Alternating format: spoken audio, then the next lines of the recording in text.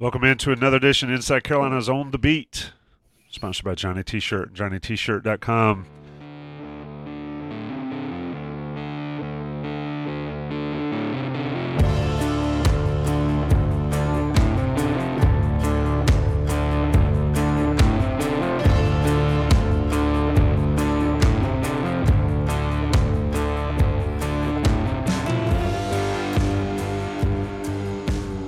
I am Tommy Ashley, but the men of the hour, as you can see on the screen, Jeremiah Holloway, Adam Smith, and Evan Rogers. I'm going to switch it up, though, Adam, because I got to get Jeremiah at the top so we can see the Congruity ad, our other sponsor, there in the top right. Clever TA. So where are you? Are you pointing to My little office Christmas tree. Jeremiah, Adam, Evan? Folks, we're here. We're going to do the new format again. We did it last week. We thought it was pretty good. But now I've narrowed it down. Last week, I gave these guys the first 9 games of the basketball season to try to come up with a quote, a moment, and a story. This time, we're going to do it without any games to talk about because Carolina has been off all weekend. But interesting press conferences. Jeremiah, I'll come to you first. And you can start anywhere you want here. Had football availability. With players getting ready for the Duke's Mayo Bowl. Had Hubert Davis earlier. Where do you want to go? Give me your favorite quote of the past week and the most relevant quote maybe of the past week. Yeah, for sure. So I guess I'm going to take one from obviously our, football availability, and I'm actually going to go with one that was in my story. This was about I wrote about Cedric Gray and him not being there for the first time and obviously a long time. He played every game of his UNC career, and this will be the first time since technically first time since 2019 that he wasn't on the field because he obviously wasn't yet with the team. So I asked Kaimon Rucker, what's it been like not having Cedric Gray around? Because he's obviously been such a vocal presence, essentially the voice of the UNC defense. So the first thing he said was, "I love him, but it's not as loud." So obviously that feeds into the vocal element. Then he continued to say, when he's out here, he's very vocal. He's a very emotional leader. He definitely has this way of making his presence known out there at practice. From my perspective, and Adam, I guess, kind of being a vet as well, might agree with this, but I kind of feel like sometimes, like when we talk to these guys and these availabilities, we can kind of tell who the leaders of the team are just based on, sometimes who they bring out there, and then even when they bring them out there, what they say. And Cedric Gray, and obviously his teammates back up the fact that he is a leader, but you can kind of tell, just like Drake May, and I would throw Corey Gaynor in there, were kind of like the voices of that offense, and it translated on the field. That's what Cedric Gray was for UNC, and so it's going to be interesting. One thing I think is the most interesting, I think there are 2 things that are very interesting, and obviously they're going to be relevant to 2 individual players. How does Power Echols do in his first game without Cedric Gray? What does it look like? Obviously, he switched over to that other position that Ced had. And he said, there's not a ton of technical differences, but how is he going to be kind of being the lead guy? And then also, this is the first time we're going to get some extended run to see what Amari Campbell can do, because Amari Campbell is somebody that Cedric Gray really has kind of crowned in a way. He said he basically has said in the past that Amari Campbell has next sort of thing, and that he can kind of carry the torch forward. This is going to be the first time that we really see him playing a full game. How does he do in a full game? He's definitely made some plays when he's been out there, but how is he going to fare being one of the chief guys? And so that's the reason I picked the Kaimon Rucker quote, just kind of, what's lost, in the void of not having Cedric Gray any longer, but then also the bigger context of what does that defense look like without him in the middle of that defense. Get in here, Adam. Well, yeah, the comments from Jeremiah, it just made me think. I was thinking this yesterday, and the Kaimon Rucker quote's a great one about it being quieter. That's probably very accurate, I'm sure. But I don't know if there's an answer to this. Why would you move Power Echols? Like, why not just keep him in the same spot that he's played for 2 years and then move Amari Campbell up to the Cedric Gray, the weak side linebacker. I guess they obviously know better than I do, but I thought that was strange because we have heard this season that, Cedric really has tried to take Amari Campbell under his wing and sort of, train him at that spot. I know Cedric never comes off the field, but, and I know when Amari got in some, it was alongside Ced, so he would play the Mike linebacker. Cedric obviously better side to side and roaming than Power is. Power is kind of more of a straight ahead sort of, bulldozer, hit you straight on. But I don't know. I just thought, there we go. Carolina 93. Look at that, the chat. George Jenkins has been on fire in the chat, by the way. I see you, George. Octavius Barnes, Shohei, John Rahm. Good God, man. We got a lot to talk about today. He's getting in the nog. I know. Send it, George. Send what you're doing. Whatever you got. We got 4 people here. There's enough to go around. Go read Jeremiah's story that he was very politely pumping there. Like it's interesting too, just to think about the aspect of Cedric Gray not being around. But I don't know. I really appreciate Power Eccles telling us the dynamic of that yesterday, and also saying, by the way, Michael Short and Caleb Lavallee are like the dudes who are backing them up now at linebacker. So you got Power Eccles and then a bunch of true freshmen, which I appreciate Power for. That was cool that he told us that. But I don't know. I just thought that was weird. Why not just keep Power where he's a pretty good player and have Amari Campbell sort of roam on the weak side? Anyway, I'll shut up. Evan can go next because I got first dibs last week. He can get second in line for quote of the week or whatever he's got over there. I do think that's a great point, though, Adam, about, it's kind of like I'm driving, right? I'm driving and you're sitting in the passenger seat. And Evan and Jeremiah are in the back. Where the kids should be. Yeah, where the youngins are. And then I leave. Maybe the thought process is rather than let one of the young guys jump up in my seat and drive, they just slide you over because you've been riding in the front seat forever. I don't know. You would think. That was a great analogy. It wasn't. The key words were I like the key words that you said there, though, is something to watch is maybe they know more than I do. Right. I mean, obviously. We shall see. We shall see. It just sort of surprised me when our ears perk up from time to time, and then I was like, okay. So Power, not only does Amari Campbell have to learn to play 80 snaps a game or whatever he's going to do, Power Eccles also has to sort of play a new position, sort of.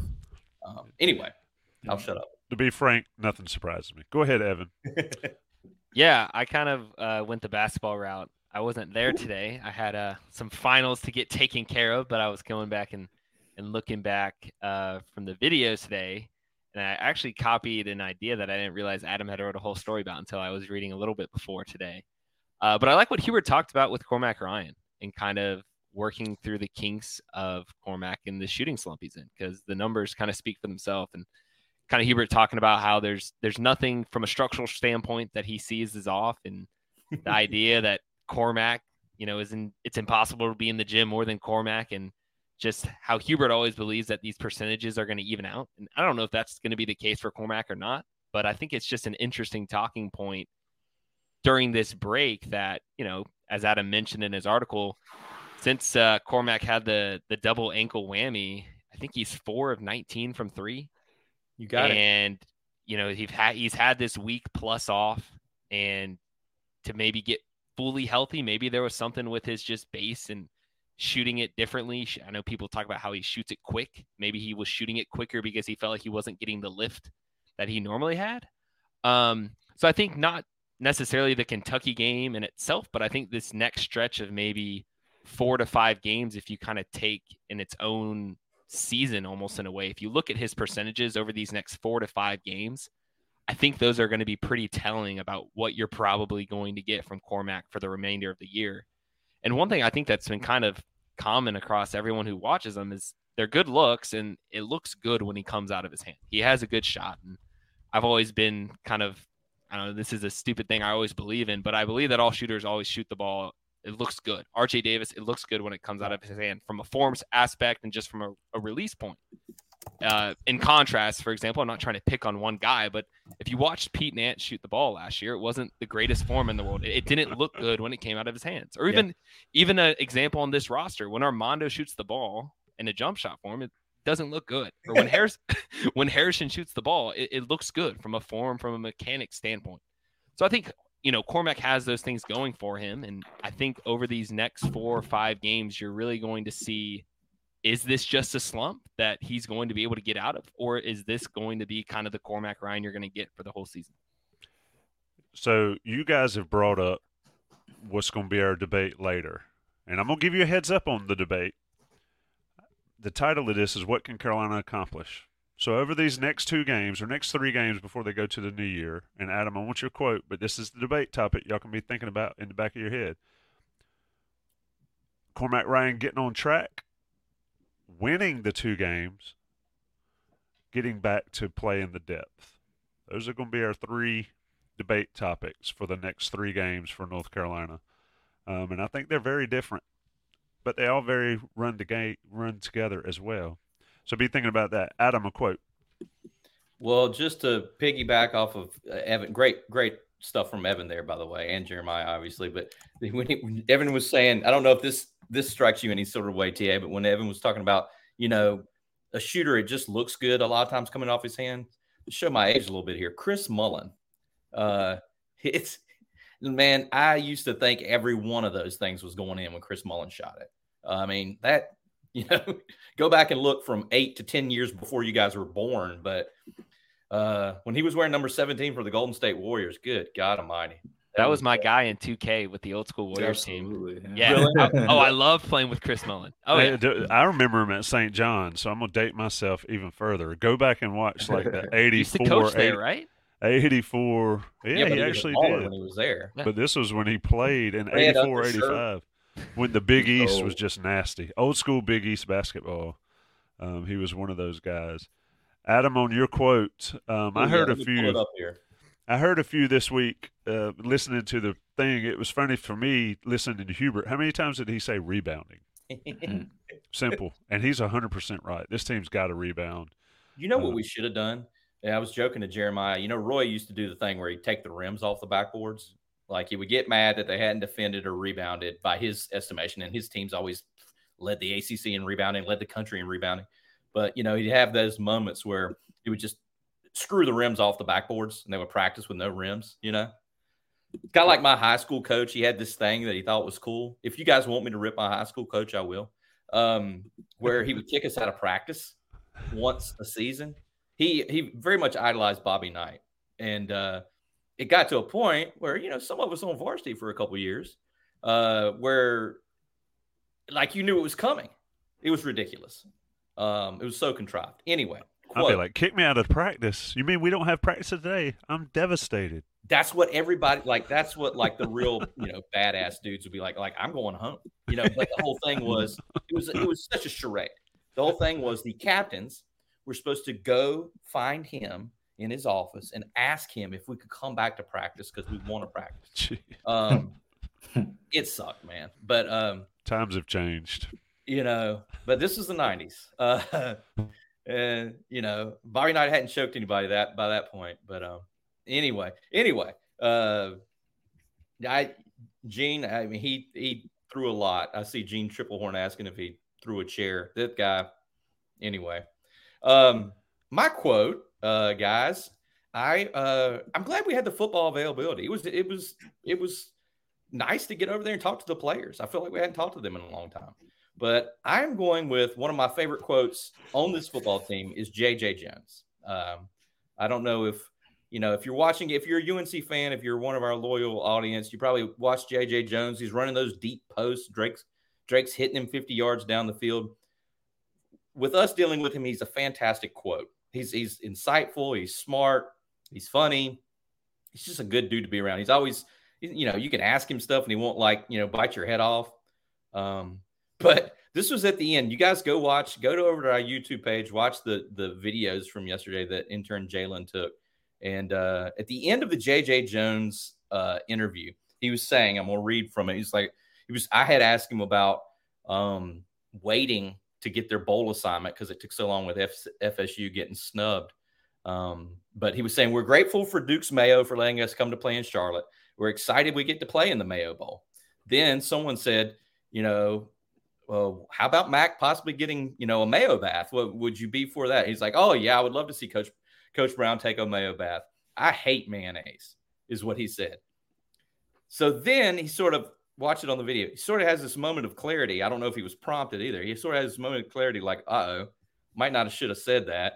And then he looks straight in the cameras. The cameras are all lined up. And he goes, I'm kidding. I love mayonnaise. I love Duke's mayonnaise. And then he flashes this winning smile, almost like, hold it. We got it. Like cut, print. There we go. But he's like, I hate mayonnaise. I love mayonnaise. I'm kidding. It is an acquired taste for sure. Yeah. It seems like quite a few guys we talked to yesterday weren't big mayonnaise fans. I don't believe Rucker was a big mayo fan. I love some mayonnaise. I don't know about Duke's. I grew up not liking Duke's, but they pay the bills for this bowl game. So we all like Duke's mayonnaise. I do like Duke's mayonnaise. I hate to be that guy. Would you take a bath in it? I don't dislike much. I wouldn't like to take a bath in it, but that was great. That was a great moment from JJ, punctuated by the smile. Like he looked straight in the cameras, so it was pretty cool. I thought that was fun.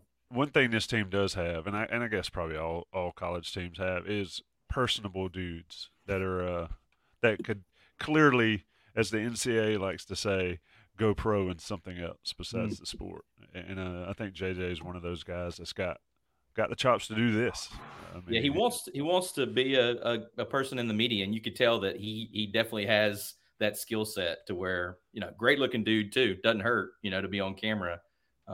So you might see him down the road on ACC Network or something like that one day. It would be interesting to watch. All right, I'm gonna talk about Johnny T-shirt right fast because we're gonna get into. We can do moments and stories since we didn't have any real games to talk about. So I'm going to combine moment and stories for you guys for this week. But I'm going to talk about Johnny T-shirt. Look, I'm on Johnny T-shirt's website right now. Today they had cold weather gear as their 12 days of Christmas sale.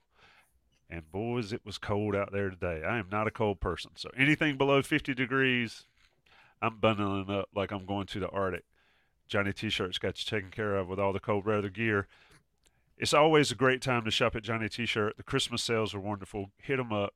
They can literally put everything under your tree you need for your Carolina person, but you always get 10% off on Inside Carolina Premium subscribers. So take care of them at Johnny T-shirt. Go see them on Franklin Street. You're pushing it at December 14th with Christmas 11 days away.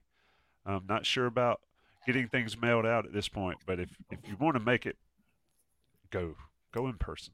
Experience Johnny T-shirt. It's definitely worth it. National guys will pay the bills. Will be right back. It's On the Beat. What can Carolina accomplish? All right, Jeremiah, I'm going to give you first dibs too, just mainly because you're sitting beside me on the screen there. Give me a moment or a story from this past week that only somebody on the Inside Carolina, North Carolina beat could have. Yeah, so we got to talk to Connor Harrell the other day, and after we got done talking to him, sometimes you just like to make conversation with guys. So I told him, so obviously Connor Harrell, he's got locks like I do. So I was actually asking him about that because I actually remember me and Andrew Jones, there was one game. I think it was the Campbell game. It was like before the warm-ups, and we just noticed his hair had got super long. We were like, yo, this dude, and obviously, I had seen him in the summer at, one or two things. And then I see him at the Campbell game, and obviously the helmet's off and his locks are just long. So after he gets done talking, I just go over to him and I'm like, yo, you growing them out, man. And sometimes I just like to do that just to kind of make conversation with people with long hair. He was like, yeah, man. So I was like, how long has it been? He's like, yeah, it's probably been 3 or 4 years. And he was like, I don't know, maybe I'm thinking about cutting them. I'm like, bro, you got to just let them ride how long as they go. Cause that's kind of what I do. I'm 7 years deep into this. So I just, you just kind of let them grow out. 7 years deep. Yeah. Yeah. That's awesome. Yes, it was my junior year of high school. So it was like September 2016. So I just been growing them out since then. I'll let it ride. Yeah, Adam, man. we don't know So anything about that. I mean, I'd have like one piece of hair right here that would be like 10 feet long. the discipline is awesome. The discipline. I was eating tater tots. The discipline is awesome. Yeah. yeah, I mean, you just gotta, because I mean, like when I was younger, like you kind of had to, keep the low cut type deal. So like I got to the point I was old enough, and I was like, you know what, like if I take care of them. So matter of fact, my mom actually, when I guess it was like not even a year into it, because I was like, she was like, hey, like at some point, like you're gonna be going to college, like I can't keep like twisting your hair or whatever. You gotta make a decision. So I just kind of was like, all right, so I'm gonna just let him grow out. But a lot of the reason I bring up the Connor thing is because he's especially relevant now. Like, you're going into this bowl game where you're going to be the starting quarterback, and we asked some stuff about that. Obviously, Max Johnson comes in, and we would ask him about, hey, is that something that they communicate? And he said, yeah, it is, and everything like that. So it's going to be very interesting to see. And we also got to see like, some of his personality after we, kind of got done chatting with him, and just kind of, obviously on the podium or like, on camera, he talked about, a lot of his stuff, a lot of his routine. But even off podium, we asked him a little bit about like, I think maybe like his major and just different things like that. He's got, Travis Green on his playlist and all that. So we got to kind of get some insight into his personality a little bit. We got to know Drake obviously the last couple of years, and now we have Connor Harrell, who didn't talk to as much, but got to learn a little bit more about him the other day. That's the cool thing about this is, and I don't do it near as much as you guys do now, but getting to know the guys away from the face that people see on the screen, and because a lot of times some guys are the exact same when you talk to them in whatever, in front of everybody versus off to the side or anything like that. Other guys open up more, and you usually see the young guys that haven't really been in front of the camera a ton. You can really get more from them, and that's what. And this is I'm gonna be the old guy yelling at clouds like during COVID. And Adam, you know about this, and you guys know about this. Evan, you might not. You weren't doing this yet, but during COVID, when you had to interview guys on Zoom, you just can't get the same deal as when you're standing here talking to, like, this is not the same as if we were sitting around talking. Like, remember when the three of us were sitting on the bench behind the Dean Dome? It's just a different conversation, and that's the same way. So it's cool for you guys to relay stories like that so that our listeners and our watchers can realize, A, they're pretty good athletes, but they're also 99.9% of them are really great young men. Yeah. And I think that's important to highlight, because I think that's lost, especially when you got people banging on people for opting out of bowl games or, going to different schools and all that stuff. 99% of these kids are all the same. They just wear a different color jersey, whether it's red or dark blue or Carolina blue or whatever. And it's pretty interesting to get to know them. Anyway, off my soapbox. Evan. Well, also on that, TA, on that, like, think about, I always thought about it our way, but also the other way. What if you were a player, like, that the first time you met the media? Connor Harrell sort of met the media yesterday when we were over there. The first time you're meeting the media is on Zoom, where you're just in like some room and you're looking at some screen. You know what I mean? Like, I think Cedric Gray, possibly the first time we ever talked to him on the UNC beat was over Zoom. Yeah. When he start getting in the lineup alongside Jeremiah Gemmel a couple of years ago. And I'm just thinking about that. If you're the player and you got to sit down and stare into this box, you know what I mean? Like, as opposed to having a conversation like Jeremiah's talking to Connor Harrell about his hair. Like, that's just one of those organic things that it's great. It's obviously great to be there in person for 10,000 reasons. Sure. Yeah. And what you say about the organicness of it. And, it's interesting when they, like when we met the transfers, and I'll even go to this, when we met the transfers back in January, and you walk up to a guy like Elijah Huzzy, I mean, he'd been at East Tennessee State, and I can't imagine they have close to the media. Now, maybe they do, but I walked up to him, the first person to talk to him for Carolina, and he's like, This is all new to me, and it's interesting to see how those guys grow through that.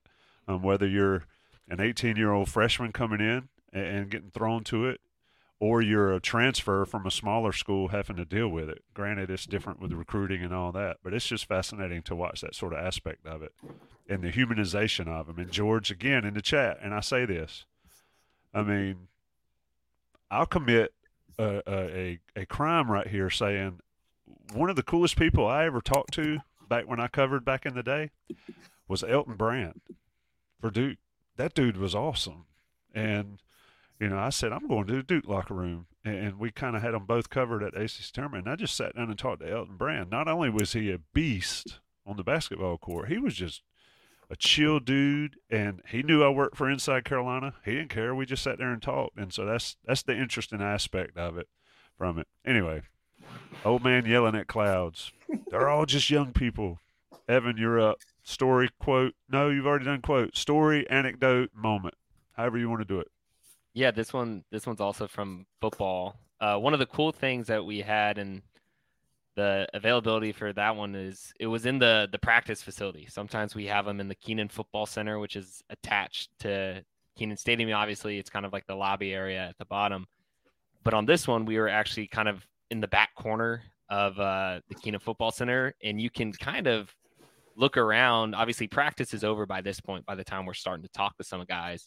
But there are plenty of guys that kind of stick around after practice and do extra this or that and just reps or anything. And I think one of the cool things was off to the side, Kamon Rucker was working with Javon Harvey for probably 45 minutes. I mean, Kamon was the last guy we spoke to after Power, JJ, and Connor. And that whole time, Kamon was working with Javon Harvey outside on kind of like the grass field they have next to the indoor facility. And Javon is a freshman. Jack came on same position, or at least I guess came on played Jack last year. Or no, he played it this year. Sorry. Yep. And as Adam might know, Javon's a Mebane, North Carolina native, so I'm sure he is near and dear in that respect. But Javon is a freak. He's a huge kid. I mean, for a true freshman, you look at him. He's massive. I remember someone asked Kamon right when we got him, like, who are you working with? Is he up next? And it was kind of cool to hear Kamon say, like, we'll see. He's got a lot of work to do. I think that was a cool answer. Like, sometimes you'll get guys who kind of just gloss over it and be like, yeah, he's going to be great. But I think the fact that, Kamon, who you can kind of tell is like a mentor to him, is pretty upfront and candid about his opinions of where he is, I think is good for a player like that. And what was really cool was, so we talked to Kamon, and Kamon's the last guy we're talking to. And we're walking out of the Kenan Football Center, and Kamon's actually kind of walking out behind us. He got drove home by the Jeremy Sharp, the SID, in the golf cart. And as we're leaving, Kamon's giving kind of his parting words, advice to Jabron. And as we're leaving, and this is probably 1:15, 1:20, I mean, almost an hour and a half after practice is over. And Jabron is still out there just doing individual drills. And by this point in time, he's the last guy. I mean, there's no one else out there. There hasn't been someone there for probably half an hour. So that was really cool to look at and kind of see a kid that young who's highly rated. I mean, he came in as a very, very high 4-star. And, sometimes that's not always the case with some of those highly recruited guys that come into a place like UNC where maybe they are a little bit bigger of a fish when they get in as a freshman. So I thought that was a really cool moment to kind of see him out there. I mean, guys talk about staying late and getting up early, but it was really cool to kind of actually see that materialize in person. I remember one day we walked out there. I guess it was in preseason. It was all of us out there, and we walked, and practice was over. They had the availability. They let us in, and it was, 120 on the turf? I mean, it was just brutal out there that day. Yep. And there were a bunch of them, a bunch of the guys out there running what I call suicides, whatever they call them, 33s, 22, whatever and I was like, yeah. But you can see the ones that are going to be good doing that versus the ones that head back to the locker room or whatever. It's what Freddie Kitchens was letting them have it, Tommy. One of those days they let us, people that don't know, we sort of have to wait outside almost every time, like practice isn't open. and the gate rolls, and it's like, oh, like we're going to see the wizard on the Wizard of Oz. So but like true. one of those days they let us in. We're walking. I'm like, oh my God, Freddie Kitchens is letting them. Think about how good the tight end room is. Freddie Kitchens. He said at some point as we were walking past, I was like, God, I got to try to remember all this. You're like, yeah, it's hot. We're all hot. Like. It's just, hey, you get what you allow. That's my favorite quote. And Freddie don't allow any junk, and his room played that way. It's relevant. All right, where are we going? Is it debate time, guys? I tried to pull some. Got to do my anecdote, Tommy. Oh, have you not gone? I mean, you're I've always been running my mouth, so I've probably taken up too much time. If you want me to be quiet, give me a great story. No, look, somebody hit me up, and I did see it on the message boards later. Said Adam Smith's always got stories. There's nothing better for me to hear guys that have done this for a long time, covering stuff, telling stories that most everybody won't notice or hear about unless you hear it from the person telling it. And Adam, you're up. Okay, so what you're saying is I want your story. You want the two Chris Paul punches to the groin that I saw in person before he hit Julius Hodge. So, who did he punch before that? Oh, dude. Let's do a whole show, seriously, because there is no more polarizing. I think, there might be no more polarizing guy I've ever covered than Chris Paul, because Grayson Allen, Grayson Allen. Yeah, I don't know if I'd say he's polarizing. Grayson Allen's of the same category, because if you actually talk to Grayson Allen, he is like quiet and nice, but he's obviously a psycho. Yeah. If you just talk to him away from the basketball court, he's a cool dude. I mean, he's an interesting fella. He's just I covered the game in Greensboro when he tripped the Elon kid, Steven Santana, and like it was one of the most surreal nights I've ever been. Being in that locker room, he was having a meltdown. He was crying uncontrollably. He was crying uncontrollably. He could not stop crying. Yeah, it was bizarre. And Matt Jones of Duke looked at me. They were about to go on a holiday break. It was like a couple days before Christmas. They played this game at the Greensboro Coliseum. And Matt Jones looked at me. He's like, yeah, kind of time for a break. I almost started dying. But the Chris Paul stuff, we'll have to get to another night, because I did see, this was when I was a young buck. I did cover a New Mexico Wake Forest game in Winston-Salem. And he did the same thing that he eventually did to Julius Hodge a couple months later. This was an early season game. Richie McKay, who's the coach at Liberty now, was the New Mexico coach. Freaking Danny Granger was playing at New Mexico. A good New Mexico team. It's a good Wake Forest team. And I saw they're doing a little underneath out of bounds. And this is when we used to sit close. Underneath out of bounds, a little, two guys on the box, two guys on the elbow, standard little thing. And I saw Chris Paul just rear back and punch New Mexico point guard. I believe his name was Dayon Merritt. You can look it up. Right in the family jewels. And this dude for New Mexico went nuts, which I don't blame him. He tried to kill Chris Paul. And I believe he got tossed. He at least got a technical. He may have gotten ejected. And then Chris was doing one of these like, what? So anyway, I'm like, who knows how, 25? I'm young. I covered this whole game. I asked Chris Paul about it, but he acted like he didn't know what happened. I asked Chris Paul, like, why did you hit the guy in the balls? So I go back to the newspaper office. I'm working in newspapers then. And I told, everyone was older than me. I told them what happened. And like several of them didn't believe me. Like some of the reporters, like one guy was just like, the mayor of Winston-Salem, he would never do that. And I'm like, dude, Chris Paul is dirty, man. And he doesn't have to be, because he's like a freaking great player. I mean, anyway, I could that's what I'm talking about. I could do an entire Chris Paul episode, because also, I was there the day they retired his jersey. And he was like, you know what? My cell phone starts with 336 prefix, and it always will, because I'm 336. And I was like, God dang, Chris, that'll write. I can write that. That'll do. Thanks for laying that out there. But I'll shut up. Let me ask you a question. Do you think he's good enough to walk on at Carolina? Chris Paul. For folks that don't know, he has never let go of that, has he? Go do your Chris Paul recruiting research and understand who asked him to do that. Unbelievable. It's interesting that Evan picked the moment with Kamen Rucker and Jabron Harvey, because I had sort of basically the same thing. But, there was a moment as we were talking to some of the guys earlier, because Kamen did work with Jabron for a long time, and J.J. Jones pointed this out. He actually said this as we were talking to him. He pointed out there on the field after they had broken up practice was the new state of Carolina football, was what it occurred to me.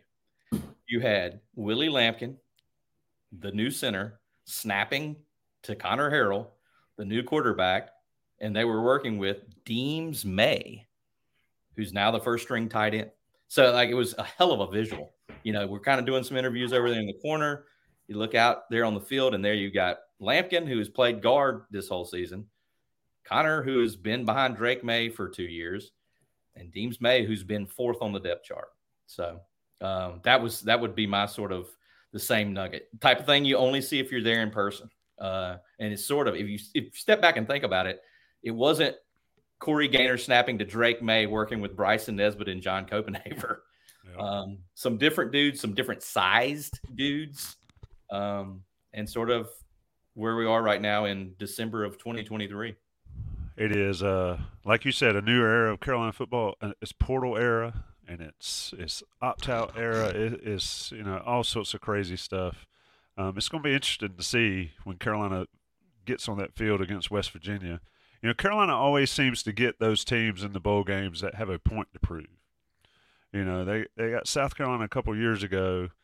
That South Carolina they didn't have anybody to play quarterback, but they were itching to beat Carolina's rear end. Now you got West Virginia, who's overachieved this year. Yeah.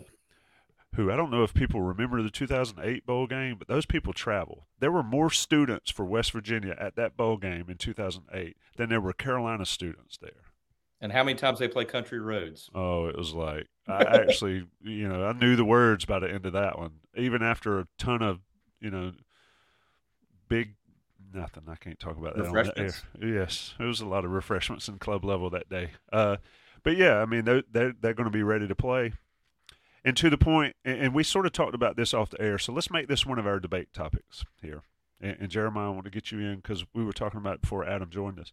Connor Harrell, QB1, he's waited his turn. He's getting this opportunity. He said that he wants to give the opportunity to show what he's got, for everybody outside of Campbell. I mean, let's look. Campbell, love him, but it's not West Virginia, big-time football. But then he's also getting the questions, and rightfully so, about the Max Johnson deal. Where's the mindset? What's the debate here? Is it Connor Harrell? Is this Connor Harrell's job to sort of win for next season? Or is Max Johnson being brought in with the expectation of you've got an seasoned SEC quarterback, he's going to start? Do you think it's open, Jeremiah? I don't think that it is as open as we may think, or as open as, how about this? I don't think that I think for Connor Harrell to get that job, it would take even more than a really good bowl performance, even like this month. The reason I say that is because, I saw somebody in the chat. They said something along the lines of, this is like essentially Connor Harrell's, kind of chance to prove that he's QB1 sort of thing. And Connor, to keep it all in perspective, hasn't had a ton of like in-game experience to start with. Obviously, he had the Campbell game, but it's like brief moments, it was like one snap against Pitt when Drake had got out, the Campbell game, and then I can't really think of any other. He's obviously been more consistent in practice throughout the year, but I think if you're UNC, and this is kind of what we were talking about before we got on here, you don't just go get 4-year SEC quarterbacks to just kind of hang out. Like, there was a reason they went and got Max Johnson. I know that we were kind of wondering, could they have waited longer to get maybe a bigger name, things like that. But this is a guy that played in the vaulted SEC West, against a lot of those defenses and a lot of those defensive lines. So he would have played Alabama multiple times. He played on LSU and Texas A&M, but he also would have played against both of those teams. So yeah, I don't think they brought in Max Johnson necessarily to, now I'm not saying that, they're just going to hand him the job necessarily. Maybe they don't do that, but I think he has obviously the upper advantage. Like, he's got more in-game experience, and you would have to think that the defenses he played in the SEC are going to be far superior to, the defenses that he would potentially see next year. Maybe not all, but probably most. So I think Connor Harrell, I don't know that it's like a 50-50 right now. And I'm not at all implying that, Connor Harrell can't play quarterback, but I think they went and got Max Johnson for a reason. Like, I think there's a reason that they put their resources into, the transfer portals to go and essentially recruit Max Johnson to be, presumably their starter for next year. It's going to be an interesting take. I mean, I don't know. I think, Adam, get in. I mean, what do you think here? Connor Harrell's got some pressure on him. I mean, a lot of North Carolina fans think this bowl game's meaningless. It's an exhibition. Carolina's going to get trucked, whatever. But for these individual players, specifically Connor Harrell, this game is huge. Mm-hmm. Yeah, I think it is huge for Connor Harrell. I respectfully slightly disagree with Jeremiah. I think it's Max Johnson's job to lose. And I think Connor Harrell is going to have to hit a grand slam in the spring and the summer to win the job. I could be totally wrong. That's just my personal opinion. 6'6" Max Johnson, and God bless Connor Harrell. That dude is short. I mean, he can run, he can move around, but I don't think they're bringing in Max Johnson to sit him on the bench. Now, Connor Harrell could kick his butt in spring practice and in training camp in August and win the job. But I think that's what's going to have to happen. I think he's going to have to really go get it. Now, the advantage he has is this is his game. And what if he goes out there and just, it's magic. I don't know. It might be Mayo Bowl magic. Put it in the headline. I mean, is it, and then you bring that up, is it pressure on him, or can he just play free? I think it's pressure. I do too. I would hope the kid can play free, because think of how long he's been wanting this. If you don't know Connor Harrell's story too, valedictorian at his high school in Alabama, he won back-to-back state championships, and as a senior had a broken hand. And we were able to. I got him for a one-on-one, Heels for Life one-on-one after the Campbell game, and it's very interesting comments in there from Connor Harrell. He cut up a glove that he got on a UNC recruiting visit, like a receiver's glove. They give you the swag and everything, He cut it all up and made like his own splint on his dang right hand so he could play the Alabama State playoffs, the highest classification, with a broken hand. And they won. I do believe he was on a very good team, by the way. They were stacked, but you still had to go out and win at the highest level. Yeah, and he's got the background with Tua. I can't say Tua's last name, but Tua and his brother. It's cool. If you can find that Q&A, I could find the link for you. We could put it in the chat.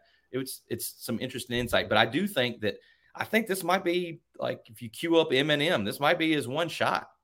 I don't know. It's just my personal opinion. It's I like Mayo Magic. I can see the headline now. Evan, where you want to take this? You want to get in on that debate, or you want me to give you another debate topic? I'll keep it short with this one. I think this is a game that Connor can't win the job, I guess is what I'm going to say. This isn't a game where, even if he has this magic we're talking about, this is a job that if Connor is going to win this, it's going to have to be what is done in addition to what he does in the bowl game. So I don't think there is a way where you come out of this game and this coaching staff thinks that Connor is going to be the starting quarterback next year, I guess is how I'll keep that. I agree with that. Real quick to go off of that too. I think that this is a game that does a lot more for Connor Harrell personally than it does for Connor Harrell in his positioning to get the starting job, right? You know, because it's a game that it's just weird. It's just a funky game. Like there's really no kind of telling what would happen in a game like this. So he could go out there and obviously play great, but the real competition is going to start obviously in the spring and beyond. You know, I think this would be good for him and his personal confidence to say, okay, I can play at this level. I can do good things as a starting quarterback in college, but it's the real competition to me is going to start spring and beyond. Yeah, I agree. It's one of those things, and I used to tell my Little League people when we coached them, we're not going to make any All-Stars in Little League, future All-Stars, but we can make sure that there won't be any. And I think it's one of those situations in this game for him. I think he can certainly build his resume. I don't think, to y'all's point, he can win the game. He can win the job on the 27th. I think he could probably lose it, or at least put himself way down the list of it. And to y'all's point, Max Johnson coming in from Texas A&M and LSU and has played a ton of football. So it's going to be an interesting thing. That's why I want to see this game. Yeah. And that's why North Carolina fans, whether they go or not, should pay attention because, like it or not, come March, June, August, you're all going to be back in, and you're all going to be back in on the bandwagon, and you're going to want to pull for this team. And Connor Harrell and these guys that are going to get a ton of playing time are going to be relevant for the most part. We'll see how the portal shakes out and all that. But anyway, let's talk a little bit of basketball. And before I get to basketball, and I won't let people know, if you're listening to the audio version of this, stay with us after this audio, after our show here concludes. We've got Greg Barnes and I did a Next Level podcast with Kentucky beat writer Ben Roberts of the Herald Leader. And I've said Herald Ledger 120 times talking to him. But the Herald Leader, he gives an insight to Kentucky that, quite frankly, we don't have. I mean, we can research it and write it and go all that, but he has covered that Kentucky beat, and he's covered the Kentucky recruiting beat for a long time. So listen to Greg and I on the audio version of this podcast. It's also on the YouTube version as a standalone, Next Level with Greg Barnes and Ben Roberts. And also Congruity. Congruity is our last sponsor. Going to name the last segment of this the Congruity segment. They're North Carolina-based HR, payroll, outsourcing for your small business, your local business. They take care of your people so you can grow your business. Customer service, technology, everything you possibly need if you're a small to mid-sized business owner. And the great thing about what they're doing with Inside Carolina is if you don't like if you can't smell what Congruity's cooking, you don't have to do anything. But you can go to congruityhr.com/Tar Heels and get a free assessment, and they can tell you what they can do for your business, and you can like it, leave it, flip it or flop it, but it's free. Go to congruityhr.com/Tar Heels. Take care of them. They take care of us, and they're great people. Darren and Matt and all those guys over there really take care of you. All right. When you need mealtime inspiration, it's worth shopping Kroger, where you'll find over 30,000 mouth-watering choices that excite your inner foodie. And no matter what tasty choice you make, you'll enjoy our everyday low prices, plus extra ways to save, like digital coupons worth over $600 each week. You can also save up to $1 off per gallon at the pump with fuel points. More savings and more inspiring flavors make shopping Kroger worth it every time. Kroger, fresh for everyone. Fuel restrictions apply. What can Carolina accomplish here in the next two ball games, Kentucky, Oklahoma, but also Charleston Southern at the end of the year? I think Charleston Southern is probably a train wreck of a team right now. Probably not as bad as Louisville. Good God. Have y'all watched Louisville? I watched Louisville some last night. Don't ask me why. Arkansas State ran them, and Arkansas State's 3-7. The list of non-conference teams that they've lost to the last 2 years is it ain't pretty. And folks enjoy saying like Louisville stink, but it's not good. Somebody on the message boards put it up, and I don't keep up with the analytics, but the ACC is like 5th or 6th in conference ranking. Yeah. If they dumped Louisville today, they'd be like 3rd. It's crazy, man. I mean, shout out to my guy, Brooks Holton, who's at the Louisville Courier Journal. So I kind of keep up with what's going on with that program kind of through his coverage, man. And it's like, it's unbelievable. The stuff with Karan Davis the other day. Oh, that's Like, unbelievable. if you guys saw that, I mean, He was like, I didn't quit. I'm He not was like, transferring. he announced he was going to transfer or something. Yeah. They put Yeah. out a release saying he's going to transfer, but apparently they were doing that to kind of protect him and say that so they could say that he wasn't. It was a lot. It was a lot. Is Yeah, he- I think the AD today was going around talking to the players, and I think they're thinking of doing something soon. I think It that's is what I just saw. an absolute train wreck. I mean, I remember them winning the national championship. What's the name? Broke his leg, his bones hanging out. Kevin Kevin Ware. I Ware. covered the game. He broke his leg. I mean, I saw that bone come out, and I was like, that's not good. And they win the national championship. There were people throwing up. That's another one of the stories. See, from being on the beach. It was disgusting. I mean, that thing shook me to my core. And you know how steady and strong of a man I am. Like that was it happened right in front of me. And there were people. The Louisville bench got up and just ran. Mm-hmm. Like you sort of run away from like something bad happening. They ran, and there were people throwing. Yeah. It was. I have to. You say what you want to about Rick Pitino. But I will give the man credit. He kneeled down beside Kevin Ware. They covered his leg up, and he stayed right there. And his leg exploded. Yeah, Um, I've never seen anything. Well, I've seen like car wrecks and things like it, and bad stuff, but never on a basketball court where your bone just comes flying out. And you were right there. That's Beat Stories by Adam Smith. I'm gonna edit your book, Adam. By the way, the chat has been on fire tonight. David Klein has got the best ears in the world. He's rightfully so, always getting on me for my type loud. I don't know if it's an older man type thing. I mean, it's just. I hate to play favorites. George Jenkins has been amazing tonight. If a tree falls in Mayo, does anybody hear it? That's great. That is great. Don and I always give a chat MVP. Maybe George Jenkins will get the chat MVP. He's done it. He's been in the nog tonight, and he's done a good job. And he did have a question about people being unwelcoming. I have a long list, George, but I will tell you off the top. Buzz Williams sucks. Buzz Williams, I mean, he sucks. He is a tremendous jerk.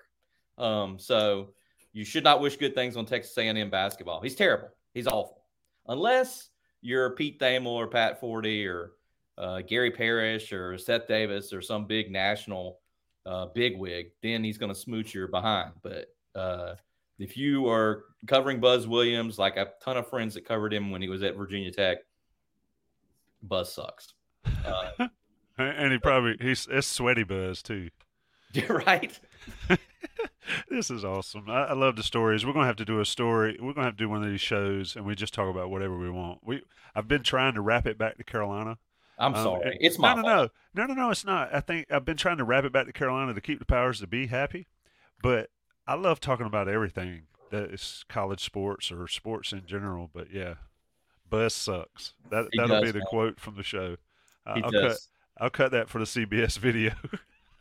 That is awesome. So let me ask my 3 questions, and I'm gonna let Jeremiah go first. Jeremiah's my guy.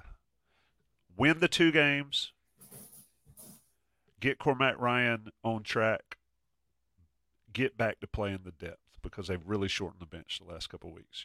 3 options. What's your number 1 option for the next 2 games for Carolina against Kentucky and Oklahoma? What's the most important out of those 3 in your opinion? You're saying between winning the next 2 games, getting Cormac on track, and playing the bench more? Yeah. Continue to build depth. Okay. And if you want to throw in something else there that I'm missing, but I think those are 3 relevant things that need to be accomplished over the next 2 weeks. Well, a week, I guess. I'll follow. I'm going to say get Cormac Ryan going. The reason I'm going to say that is because when you look at that UConn game, I believe he was 0 for 6 from 3.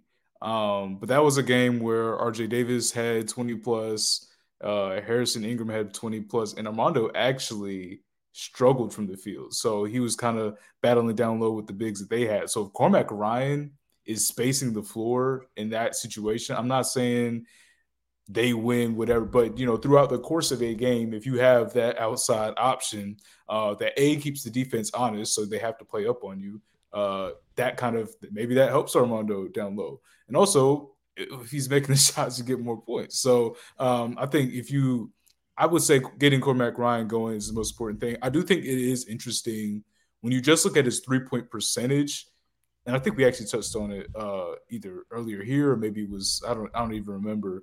But when you look at the 3-point percentage he had at Notre Dame, he wasn't Klay Thompson. Like, it wasn't like he was 40% every year. I think his career high was like 41, but he came into UNC about 35, 36. So it wasn't, it wasn't a Fletcher McGee. Let's use a college example, right? So it wasn't necessarily that, but you did bring him in to shoot. Like, you did bring him in to kind of space the floor a little bit. And I think before the injury too, he was able to at least kind of pump fake and drive on occasion. Like, we saw him do that. Even against UConn, we saw him he had a couple of really nice, him and Armando had a couple of really nice give and go situations. So I think if he's able to start knocking down the three, that adds another element. And I think everything that Simon brought up obviously is important. So I'm interested to see where you guys kind of go with it. But I'm going to say Cormac Ryan, he's averaging 10 points per game without really making the three. So if he can bring that average up to about 13, 14 just by making some shots, I think that goes a long way. And I think that actually raises the ceiling, so to speak, for what the UNC offense can do. Absolutely. For the record, Cormac Ryan shooting 25.5% from three-point range for Carolina this year, 32.9. Career low in field goal percentage and three-point percentage. Career low so far. So Evan, you're going last, by the way. Adam, you got two more choices. Win two or play the depth. What's second on the list? Oh, Evan, I'm so sorry. I didn't. I thought man. for sure I would be last since I've been running my mouth nonstop. Oh, Evan. Oh, well. You got a little seniority going on here, I guess. We got to build the depth. The depth has got to come in at the end and show that they can perform. Evan whether had 2 exams today, and whether you're up or down. He's in Christmas break mode now. He's going to be going home to Mama and Daddy's house. I'm in the childhood bedroom right now. Look at that. It's actually my dad's office. Shout out to Fuquay, man. Yeah, down in Fuquay. Yeah, it does look like you have some nice furniture back there. Yeah. Yeah, Evan and I are doing the post-game Kentucky show. I mean, everybody's got Christmas parties and all. And, that's great. That's right. That's my magnet board in the background. I don't know if you guys can see it. I've got like 100+ magnets. I collect them. You need to bring that closer. It's another day. Another day. Adam's turn. Adam, go. Winning or depth? I'm going to win the 2 games. Shout out to Jeremiah for giving me a softball there. I appreciate you jumping on that grenade, Jeremiah. Win the games. I mean, not only you play to win the game, as Herm Edwards said, but I mean, hey, Kentucky and UNC. I have one of my best friends in the world. He probably still does. When we were in high school, he used to pull against Kentucky to lose, just because Kentucky and UNC were in that all-time wins race all the time. He just pulled against Kentucky all the time because he wanted UNC to be number 1 in all-time wins. But yeah, several people have said it over here in the chat, and I think they're spot on. You get these 2 wins, I think the non-conference resume is pretty nice. In hindsight, you would have loved to get that Villanova game. There it is. Yeah, right. You don't have to hear the word quad. Hey, we were talking about it with Hubert today. What is it? Villanova, Arkansas, Tennessee, FSU, UConn, Kentucky, Oklahoma. That's 7 games. It's a hell of a 7-game stretch. My God. So if you could come out of that stretch, 5-2, I think it's pretty impressive. And you'd have wins over the SEC, the Big 12. Neutral court wins are valued. And all this, Ken Palm, the net, everything. I just think it would be huge. And then you're getting in the ACC play, which, oh, by the way, they got 3 straight road games to start the ACC. Mm-hmm. All due respect to Charleston Southern, at Pitt, at Clemson, at NC State. I mean, this is going to be from now to like mid to late January, there are going to be a lot of resume opportunities for UNC. Not to say that February is not going to be important, or March, but you win the games. And hey, the two blue bloods, Carolina and Kentucky, the last time they played in Vegas, Kentucky ran them out of the gym. It was a CBS Sports Classic a couple of years ago, impacted by COVID, when UCLA and Ohio State didn't even show up. UNC and Kentucky showed up. That was it. UNC wore the black jerseys. I'm sure people remember. But yeah, win the games. Oklahoma's good too, by the way. I mean, I think, I personally am super excited to cover UNC, Kentucky, and Atlanta, just like Jeremiah got to do Carolina, UConn, and Madison Square Garden. Just awesome. What a scene. I mean, I think Big Blue Nation is going to be out in full force in Atlanta this weekend. So I'm super looking forward to it. But yeah, win the games, stockpile the quad 1 wins, because these things I don't think is going to change by the time we get to March. I think a game against Kentucky on a neutral court, a game against Oklahoma on a neutral court, just like a game against Tennessee. I think Tennessee's going to stay up there, and UConn's going to stay up there. I think those things aren't going anywhere. So win the games is what I would say. Oklahoma's 15 in the net right now. And the computers love Oklahoma. And they play in the Big 12. And if that means anything, that means their net's not going to go down much. No, so not at all. If you beat Oklahoma, that'll most likely, I would be shocked if that's not a quad 1 win by March. No, it's going to be a quad 1 win. Absolutely. The computers love Oklahoma. And interesting, if you're on KenPom all the time, like I am, interestingly enough, KenPom calls that game against Oklahoma semi-home for UNC. Yeah. I'm not sure what his criteria is for that. It will be a neutral court win as the NCAA tournament looks at it. But the computers love Oklahoma. All right, Evan, wrap us up. You get left with build depth, because Evan especially. I think winning the games, I'm not getting in this debate, but I think winning the games is ultimately important. I think Cormac Ryan becoming a player and hitting shots and getting back on track for this team can make not winning both games irrelevant, because they'll win a ton with him down the road. I think they're going to have him. But anyway, Evan, you got depth. Why is it important for Carolina to get back to playing this bench over these next 2-3 games? Yeah, I appreciate you guys leaving me the best one, in my opinion. That was what I thought when I first heard those three. Evan wrote about this, by the way, guys. Like he had a good Hubert Live about the bench, with Hubert insisting. But no, I think long term, the bench is something that is going to have to become a factor. I think if we saw anything from that tournament run in 21, it's pretty hard to win a national championship with 5.5 players. And I'm not saying that I think this team is going to win a national championship, but if that's the ultimate goal, they are going to have to fortify I think a 7, maybe 8-man rotation would be best. Mm-hmm. I think right now they probably have a 6. I think you're confident in Seth Trimble. I think Jalen Withers is a guy that should be in the rotation. I think it's more of him kind of accepting his new role. I mean, people have to remember he was on a 4-win Louisville team last year. So there's probably an adjustment that he's going through right now to what his role is with this team. And I think once he kind of embraces that role as being an athletic kind of guy, a weak side shot blocker, and maybe not necessarily a scoring option, I think he can definitely be a factor. And then I think you can find minutes depending on matchup where Jalen Washington can be effective in alleviating some time for Armando. But yeah, I think long term, this is a team that if it wants to achieve its goals that it's set out, it's going to have to get back to playing its bench. I don't know if it's something that you're going to find out in these next 2 games. I know I'm kind of contradicting my argument right now, but I do think it's something you're going to figure out in the next couple weeks, because there are going to be games and opportunities where you would expect UNC to have a sizable lead to get those bench guys in. And if you're not seeing them get minutes during those kinds of scenarios, or if you are seeing them get minutes and not perform during those scenarios, that could be a little alarming in terms of what this bench might look like kind of toward the home stretch at the end of the year. But yeah, I'll say long-term, this team is going to need some bench guys. Bench guys play a huge role in March. I'm sure everyone remembers Remy Martin. He was pretty important for Kansas in that game, and he came off the bench. So long-term goals, if this team wants to achieve its ultimate goal, they're going to have to probably get a 7 or 8-man rotation, which they don't have right now. Hey, that's why we do it. 3 well-reasoned, rational thoughts. I think they're all important. I think winning is important. I think Cormac Ryan's got to be good. I think the depth's got to be good. To your point, Evan, about the depth, if they had another guy in 22 in that Final Four, if they had one more big in that 22 Final Four, they win the national championship. And it's a process that starts now for this team. You can't shrink the bench to 5.5 players.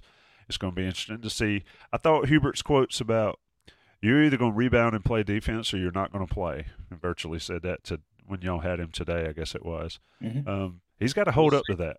He mentioned accountability. He's got to hold them to that. And I don't know how much accountability we've seen over the last couple of years with guys not doing that. And a lot of people are talking about Jalen Withers. Jalen Withers has got to get it together.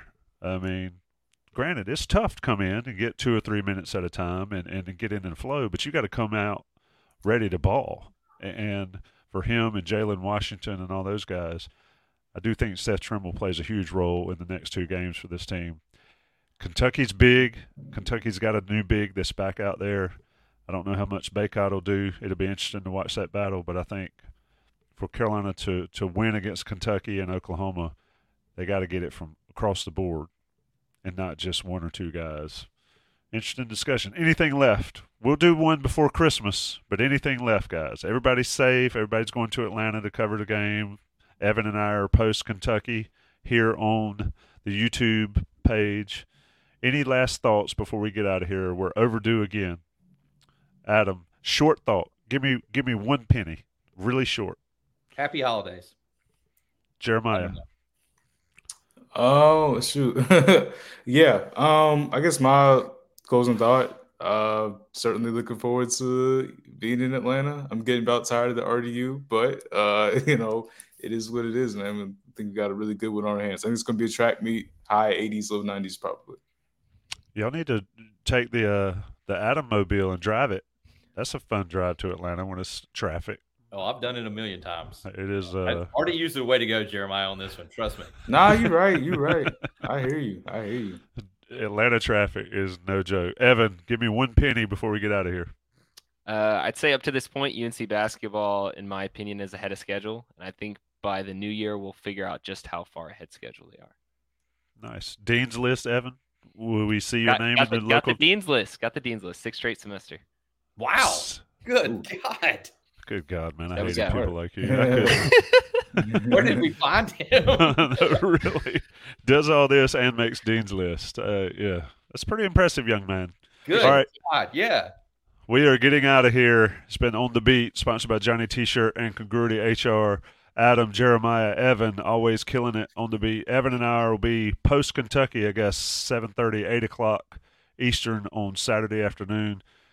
Remember, stay here if you're listening on the audio version. Ben Roberts with the Herald Leader talking Kentucky, Carolina basketball along with Greg Barnes. As always, stay to Inside Carolina for all the latest about everything North Carolina. Thanks, guys.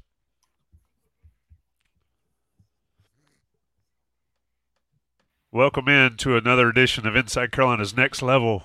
I'm your host, Tommy Ashley. We're sponsored by Johnny T-Shirt, johnnytshirt.com. Got Greg Barnes with me, as always, on the Next Level. We've been kind of loose doing these lately. Hadn't gotten much of them done, but we've got a special one today, and I'm going to let Greg take it away and introduce our guest. Well, this is a big game coming up this weekend, Tommy, against Kentucky, North Carolina, of course, in this just hectic, crazy, strong non-conference slate. Of course, Florida State was thrown in there for good measure. But Ben Roberts of the Lexington Herald Leader is joining us today to talk a little bit of Kentucky basketball. Thanks for joining us, Ben. Yeah, thanks a lot for having me, guys. And before we really get into this matchup, one thing that I've found interesting, and I think a lot of people have over the years, is John Calipari, when he was at Memphis, but then when he arrived at Kentucky, as well as Mike Krzyzewski at Duke, really were kind of the ringleaders of this one-and-done era in terms of bringing in as many of the elite young guys as possible and trying to have immediate success before those guys leapt to the NBA. And initially it worked. I mean, if you look at Kentucky, of course, they had, 4 out of 5 years they were in the Final Four, won the 2012 national championship. Duke had a good bit of success. They won the 2015 national championship with 3 freshmen in that starting lineup.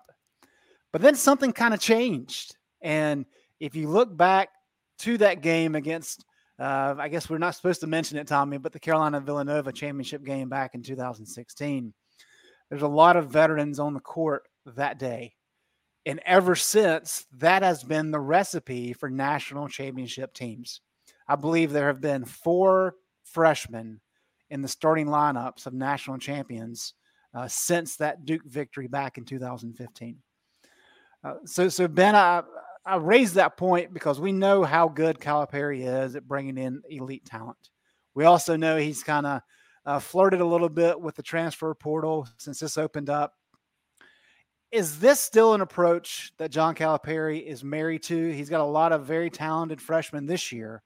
And is there any explanation for maybe why that elite success in terms of Final Fours and national championships hasn't been there for teams like Duke and Kentucky that have relied so much on one and done talent, over the last decade?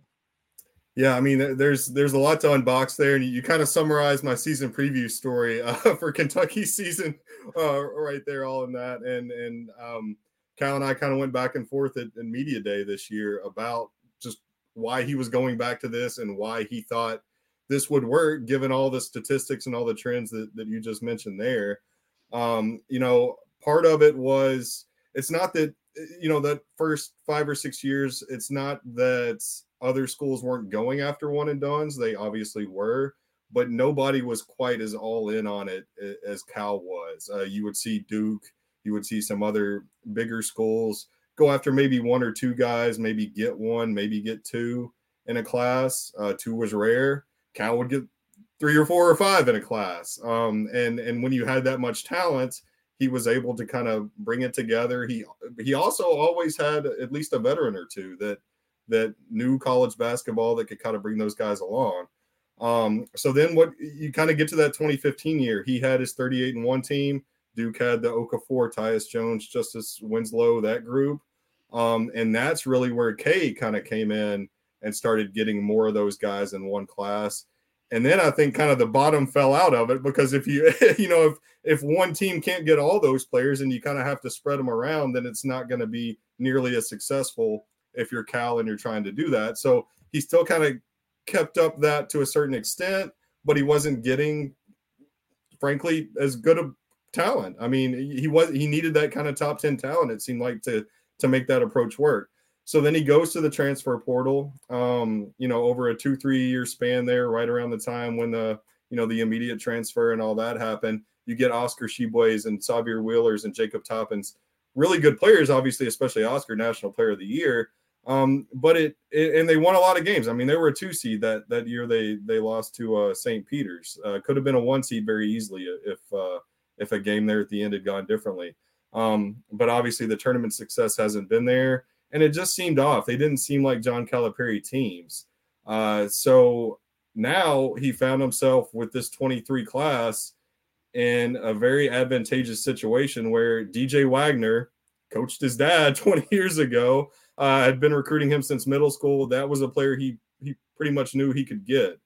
Aaron Bradshaw, a high school and AAU teammate of his, very close, one of the first schools on him. They thought they could get him. Reed Shepard, both parents were stars at Kentucky, and he's an Eastern Kentucky kid. They knew they could get him. And then you add in Justin Edwards, Rob Dillingham, a couple of others.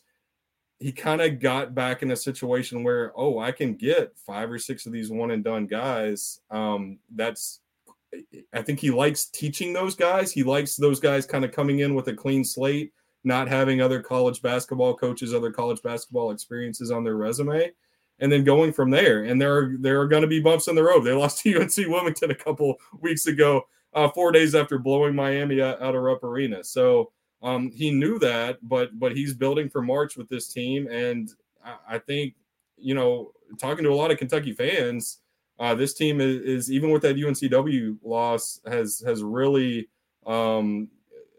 played over the expectations. And a lot of people around here are very, very excited about this team and feel like there were a lot of questions. Like, I mean, you just mentioned there were a lot of concerns. This isn't going to work. It hasn't worked in years. Why is he doing this?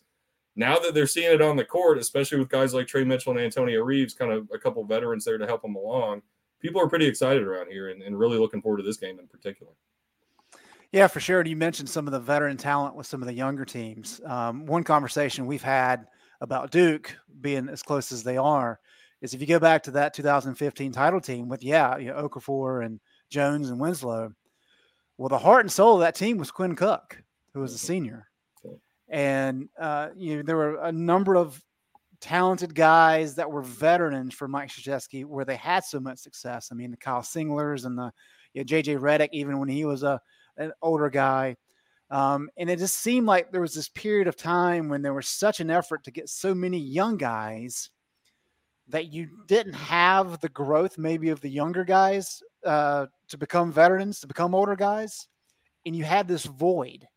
And that's kind of a theory I've stuck with. I don't know if it's true, but if you look at the 2016 and 17 North Carolina teams, I mean, those were veteran lineups. Now, of course, you can look at last year's team, which was preseason number 1, and that was top 25 in terms of D1 experience, and we know how that played out. So there's two sides of the coin, of course. But do you think there's the veteran experience on this team to be able to play that role and to settle? Because you, as you mentioned, you are going to have some up and downs, right, with this much young talent like a Wilmington game. But do you think there's enough veteran talent and leadership to be able to kind of calm the waters as you get into SEC play? I think that's the one of the big questions with this team. And I think the addition of Trey Mitchell, which happened very, very late in the offseason and really only happened because of the Huggins situation there at West Virginia. If Bob Huggins was still the coach of West Virginia, Trey Mitchell would be there, and Kentucky would be in a lot different situation, I think, especially to start the season, because they wouldn't have had anybody to play center with Bradshaw and the other 7-footers out. Antonio Reeves, fifth-year player, very good player. He's our leading scorer right now. Great three-point shooter, but he's a quiet guy. He's a guy that if the younger guys go to ask for advice, he's certainly a team player. He'll do that, but he's not the kind of guy to go out of his way to. He's not that vocal leader. He's not really the locker room guy. He's just more of a quiet kind of laid back guy. So if that's your only senior, that could have been an issue. But Trey Mitchell came in right away. He surveyed the situation. He saw there was a void there. And he was more than willing to kind of step up and play that role. And he's been kind of people are already joking about the grandpa or the uncle. And he's like, I'm only 23 years old. I'm not that old. I'm not that much older than these guys, but he does play that role. And those guys lean on him both on the court and off the court, even though he's the newest player on this team. I mean, he didn't get here until June, like a couple weeks before their exhibition tournament in Canada. So he's had to really learn the situation really fast. John Calipari has taken a liking to him very quickly. So the fact that they have him, and then it also helps when you have DJ Wagner. I mean, he's 18 years old. He's the youngest guy on this team by about 4 months, I think. But he is just, and I'm sure part of it is his basketball bloodlines, his dad, just kind of where he comes from. But he's just so mature, and he's already kind of taken over. I mean, Kyle said the other day after the win over Penn that he talks like a senior. Guys follow him when he's on the court. There's this kind of edge and this will to win that isn't there when he's not on the court. And so I think when you have a freshman like that, you have a senior like Trey Mitchell, and then you've got a lot of guys who are frankly just very unselfish. Reed Shepherd. I mean, Justin Edwards was talked about as a possible number 1 NBA draft pick coming in this season, and his natural tendency is to be more of a glue guy. He's kind of the guy who dives on the floor and is fine getting 6 points and 7 rebounds if that's what the situation calls for. So I think they've got a lot of unselfish guys. It's worked so far. They've got a lot of really talented players, but they got 6 guys in double figures, 8 guys averaging about 7+ points a game. All those guys getting plenty of playing time so far. If they can keep that up, they can stay healthy. I don't think leadership's going to be a problem, but I think it would have been a big one if Trey wasn't on this team. We're talking with Ben Roberts of the Herald Ledger, Kentucky beat writer. Ben, one question I had, and it's interesting, since we've all covered the beat to some extent, you guys more than me, but what's that like covering these teams when there's so many young guys and they're like here today, gone tomorrow type. Because one of the fun things for me back when I used to do it all the time is getting to know players, getting to know what makes them tick, how to get them to open up and all. What's it been like covering a team like Kentucky where the guys, you barely get to know them. You talk to them for 3 months and then they're gone, 3 to 5 months, and then they're gone. From that sort of beat writer, adult interviewing, doing your job aspect of it, what's it been like for you? Well, adult's a key word there because you really get the difference. The last couple years, they bring out 3 guys after every game, and a lot of times it would be Oscar Tshiebwe, Jacob Toppin, Xavier Wheeler. You're talking guys in their early 20s, getting closer to their mid-20s, guys who've been around for several years, both knew the drill from a media standpoint, but also had a lot more to say, a lot more insight, had seen a lot more, and were adults. And it was kind of a little bit of a shock when you go to media day this year, and pretty much everybody on the team's 18, 19 years old. And then you got Trey Mitchell over here, who's kind of talking like the guys the past couple years. So he's kind of been the go-to quote for everybody. But yeah, it's difficult in one sense because you do have to ask more. You need to ask differently to get more stuff out of them. But it's also kind of refreshing because they're kind of coming in wide-eyed. They don't have any preconceived notions about how any of this works. And they've all been interviewed, 5-star recruits. They've all been interviewed throughout the recruiting process. But this is all different and it's all new. And especially when they're winning and playing well, they're excited to talk. And I think a lot of media members around here, me included, probably were a little hesitant coming into the season because you knew you could go to just about anybody on the team the last couple of years and get a great quote, get great insight, depending on what was going on. And you kind of wondered going into this one if that would be the same case. But it's actually been gone pretty well so far this season. And I covered recruiting primarily for about 10 years before I jumped on the beat 2 or 3 years ago. So I was one of the few who actually did get to know these guys going back to when they were about 15 years old, because the Kentucky would usually recruit the guys who were ranked as sophomores.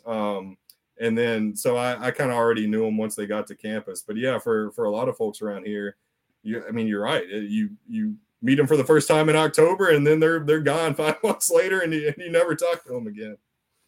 Well, I think it's important to highlight that fact right there, Ben, that you said, because with so many young guys going pro early or now with the portal transferring, the fact that you have that recruiting background and you have some of those ties, especially with this group, that pays dividends. Cheryl McMillan does recruiting for IC, does a fantastic job, but he's been a resource for when guys are actually on the team for a long time, just because of that knowledge base.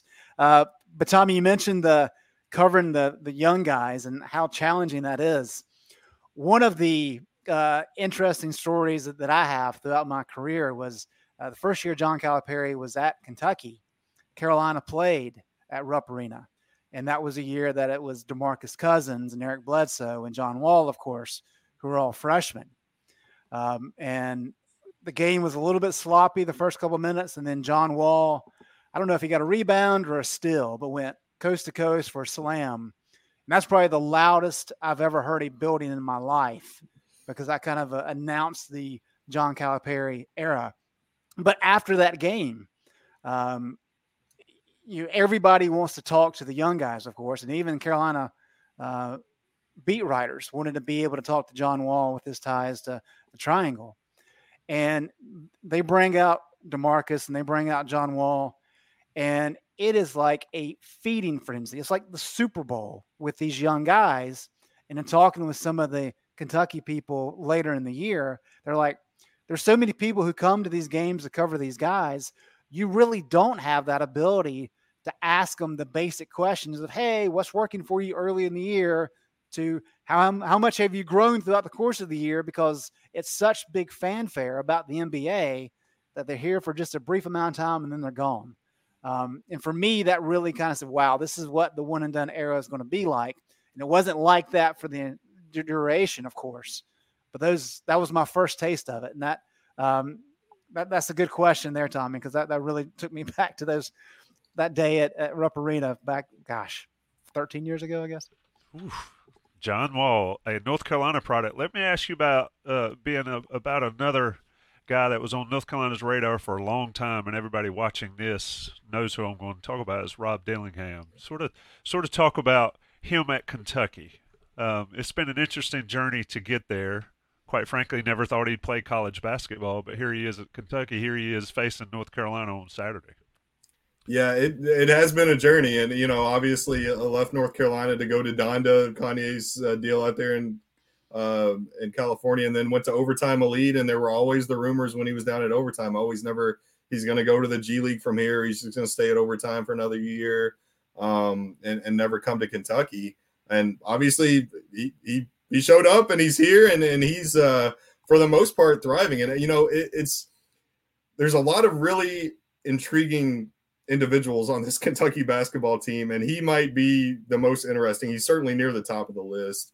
And I know you guys probably know his game and how he was perceived in high school. He was so, if you didn't care about the final score, which as a media member I did not, he was so entertaining to watch because he could get on a heater in a hurry. He could miss 10 shots in a row in a hurry, and he would just keep shooting the ball. But the way he got separation is, as shifty and crafty as he was with the basketball, if he was playing at one of these Nike events, you felt like you couldn't go to another court because you wanted to see him.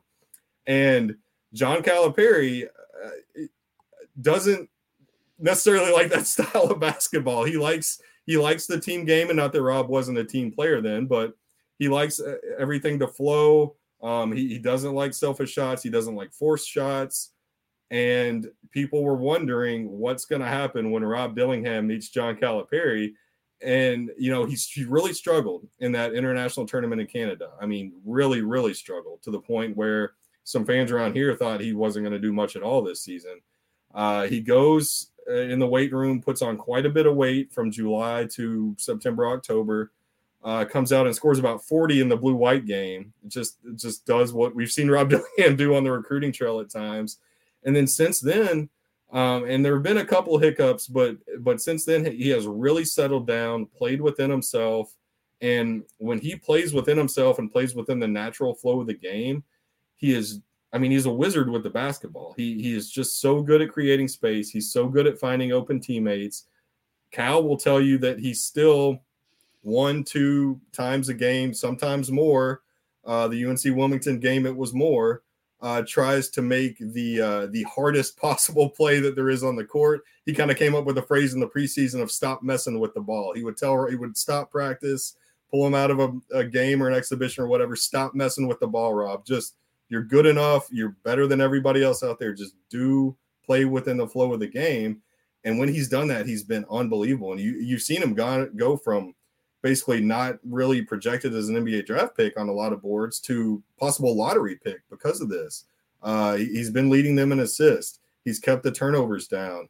And then, we've seen what he can do if you give him any space at all from a scoring perspective. So it's really not the Rob Dillingham I was expecting, especially this early in the season. I thought he could get there, but I was really surprised that he was able to do this so effectively this early in the season. Now, he did struggle mightily in that UNC Wilmington loss. And then he had not a good first half at all against Penn. He was 3 for 10 from the floor. I was sitting right next to the Kentucky bench at that game. There were a couple moments where Cal just turns around and it looks like his eyes are about to pop out of his head. Like, what is he doing? And then he made about 2 or 3 of those plays in a row. And finally Cal just turned around, wheels around and says, all right. And just points to Antonio Reeves, sends him in the game. And puts Rob on the bench for a few minutes. But then he comes out in the second half. I think he was 3 for 4 from the field in the second half. Really settled down, got back within that flow. And when he does that, especially with all the other weapons they have out there, they're really, really difficult to defend. Such is life of a freshman. Of course, he's shooting 51. Yes. He's shooting 51% from 3-point range. And of course, North Carolina folks know what North Carolina recruits that go elsewhere tend to do against the Tar Heels. We'll see what happens on Saturday. We're talking with Ben Roberts, Herald Ledger, and I want to tell you about Johnny T-Shirt, JohnnyT-Shirt.com, our sponsors of this podcast. It's the 12 days of Christmas, folks. I believe today, Wednesday, they're having the sweatpants sale. This is the 12th day, one of the 12 days, and you get your sweatpants 20% off. And of course, Inside Carolina Premium subscribers get 10% off of that if you give them the code either online or in person. Also, congruityhr.com/Tar Heels for all your HR and payroll needs for your small and mid-sized business. Check out those two sponsors. They're North Carolina-based and certainly friends of all of us. Back to the show. Lexington Herald-Ledger, Ben Roberts. All right, let's talk about specifically North Carolina, Kentucky on Saturday. Give North Carolina fans a bit of a, I don't want to say a tale for Kentucky, but this game starts how for you to expect Kentucky to play well? Not just shooting the ball well or whatever. What has to happen early for Kentucky to be on it? And then what do North Carolina fans need to be looking for to know what's coming from Kentucky? Yeah, one interesting thing with this Kentucky team is they've started off slow in a lot of their games.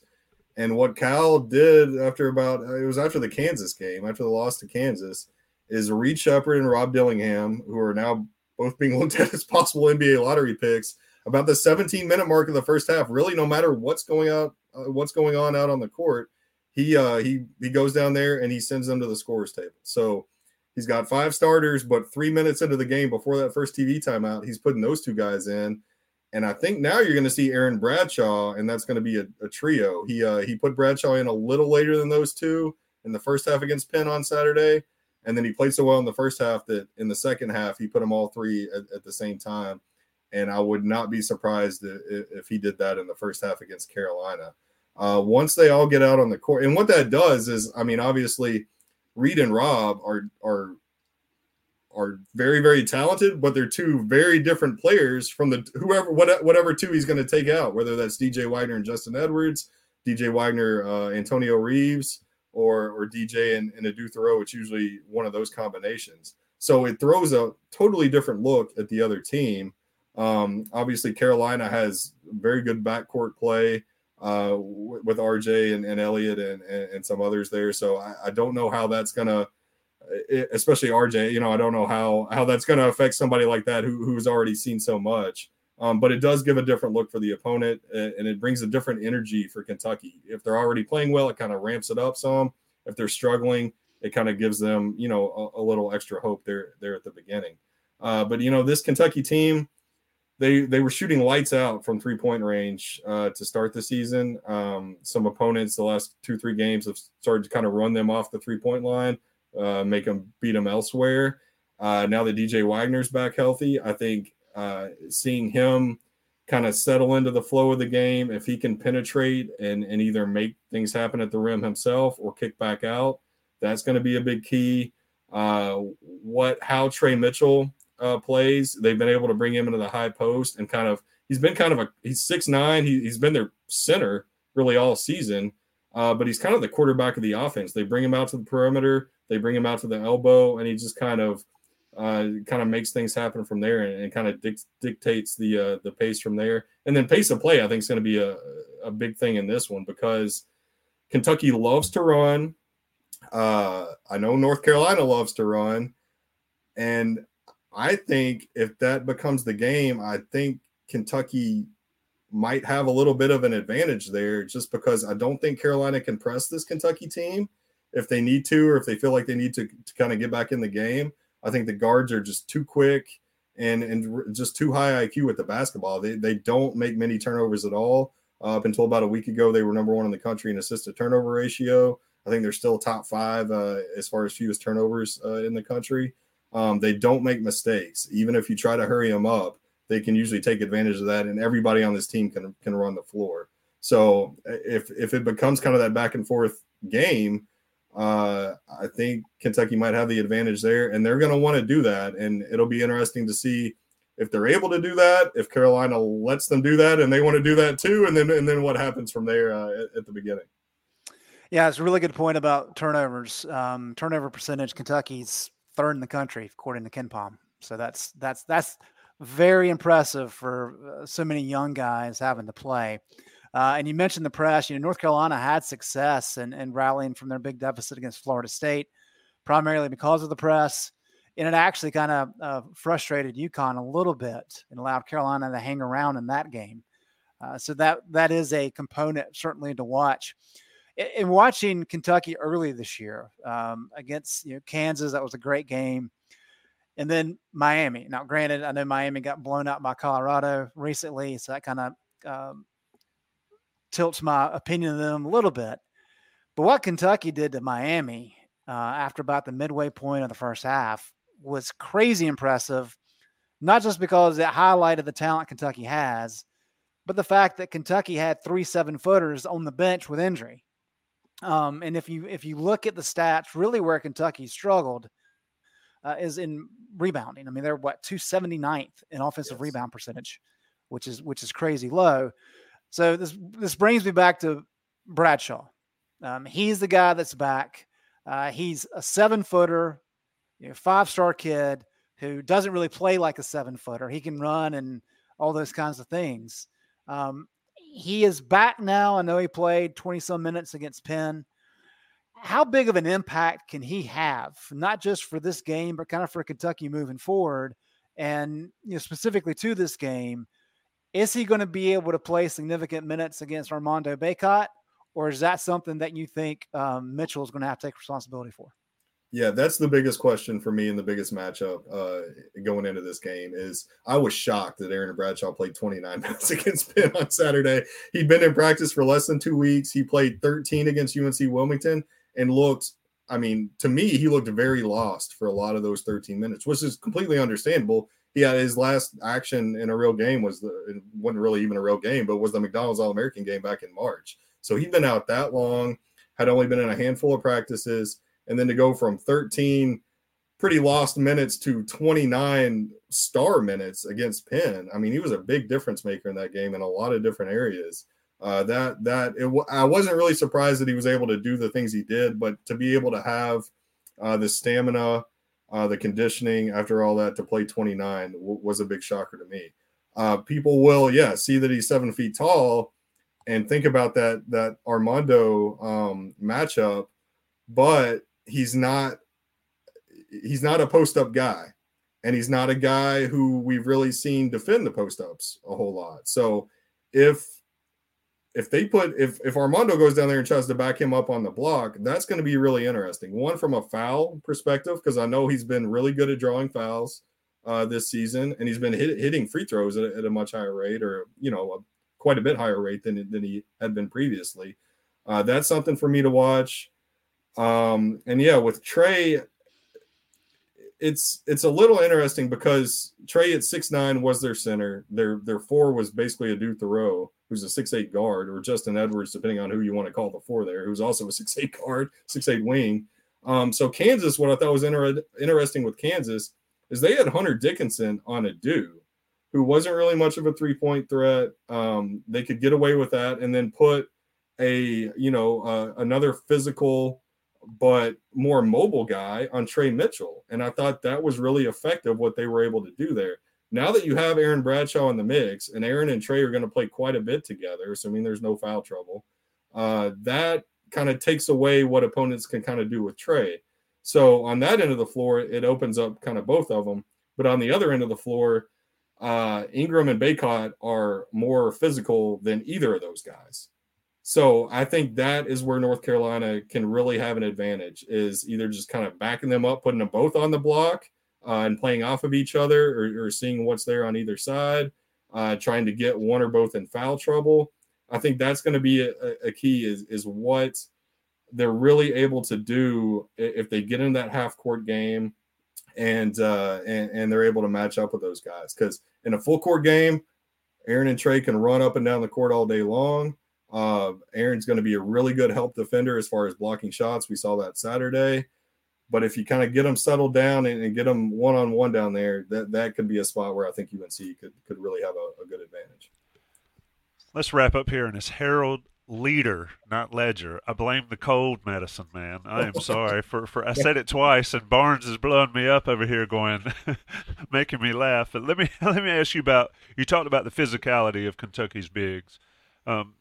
Let's talk about the physicality of Kentucky's guards right fast, because I believe this is one of the weak links for North Carolina, and it's interesting to see how they sort of battle it. Is Cadeau and Davis are 6 feet. maybe.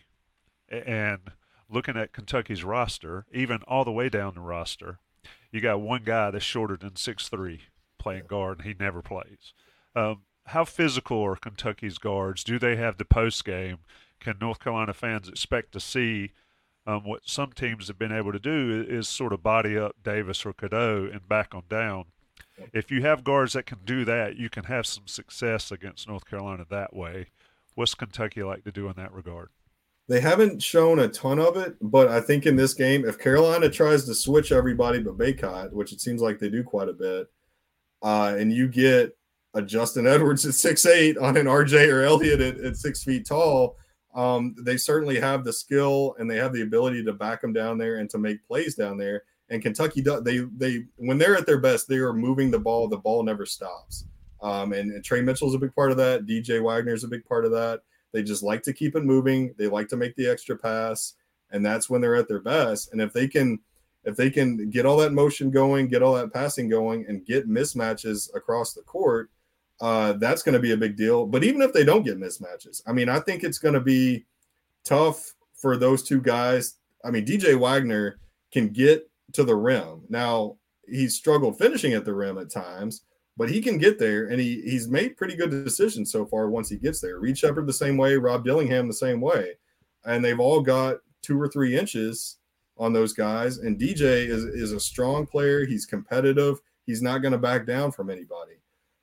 So in that regard, I think they can kind of take advantage of that size advantage throughout the game. So that's really going to be interesting to me too, is how Carolina defends them if it does become a half-court game. Because I know they've struggled with their half-court defense.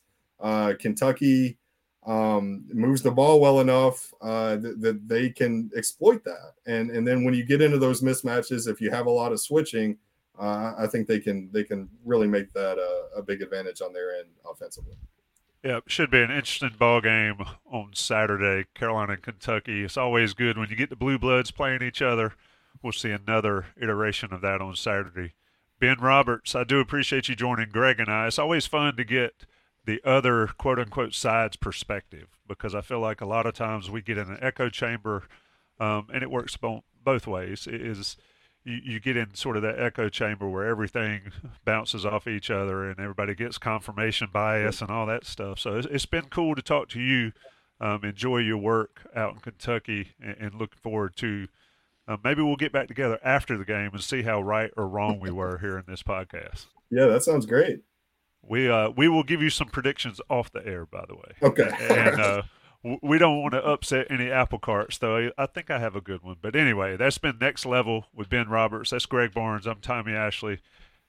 Johnny T-Shirt and Congruity HR. Check them out. Support them. They look after us. We'll see you next time.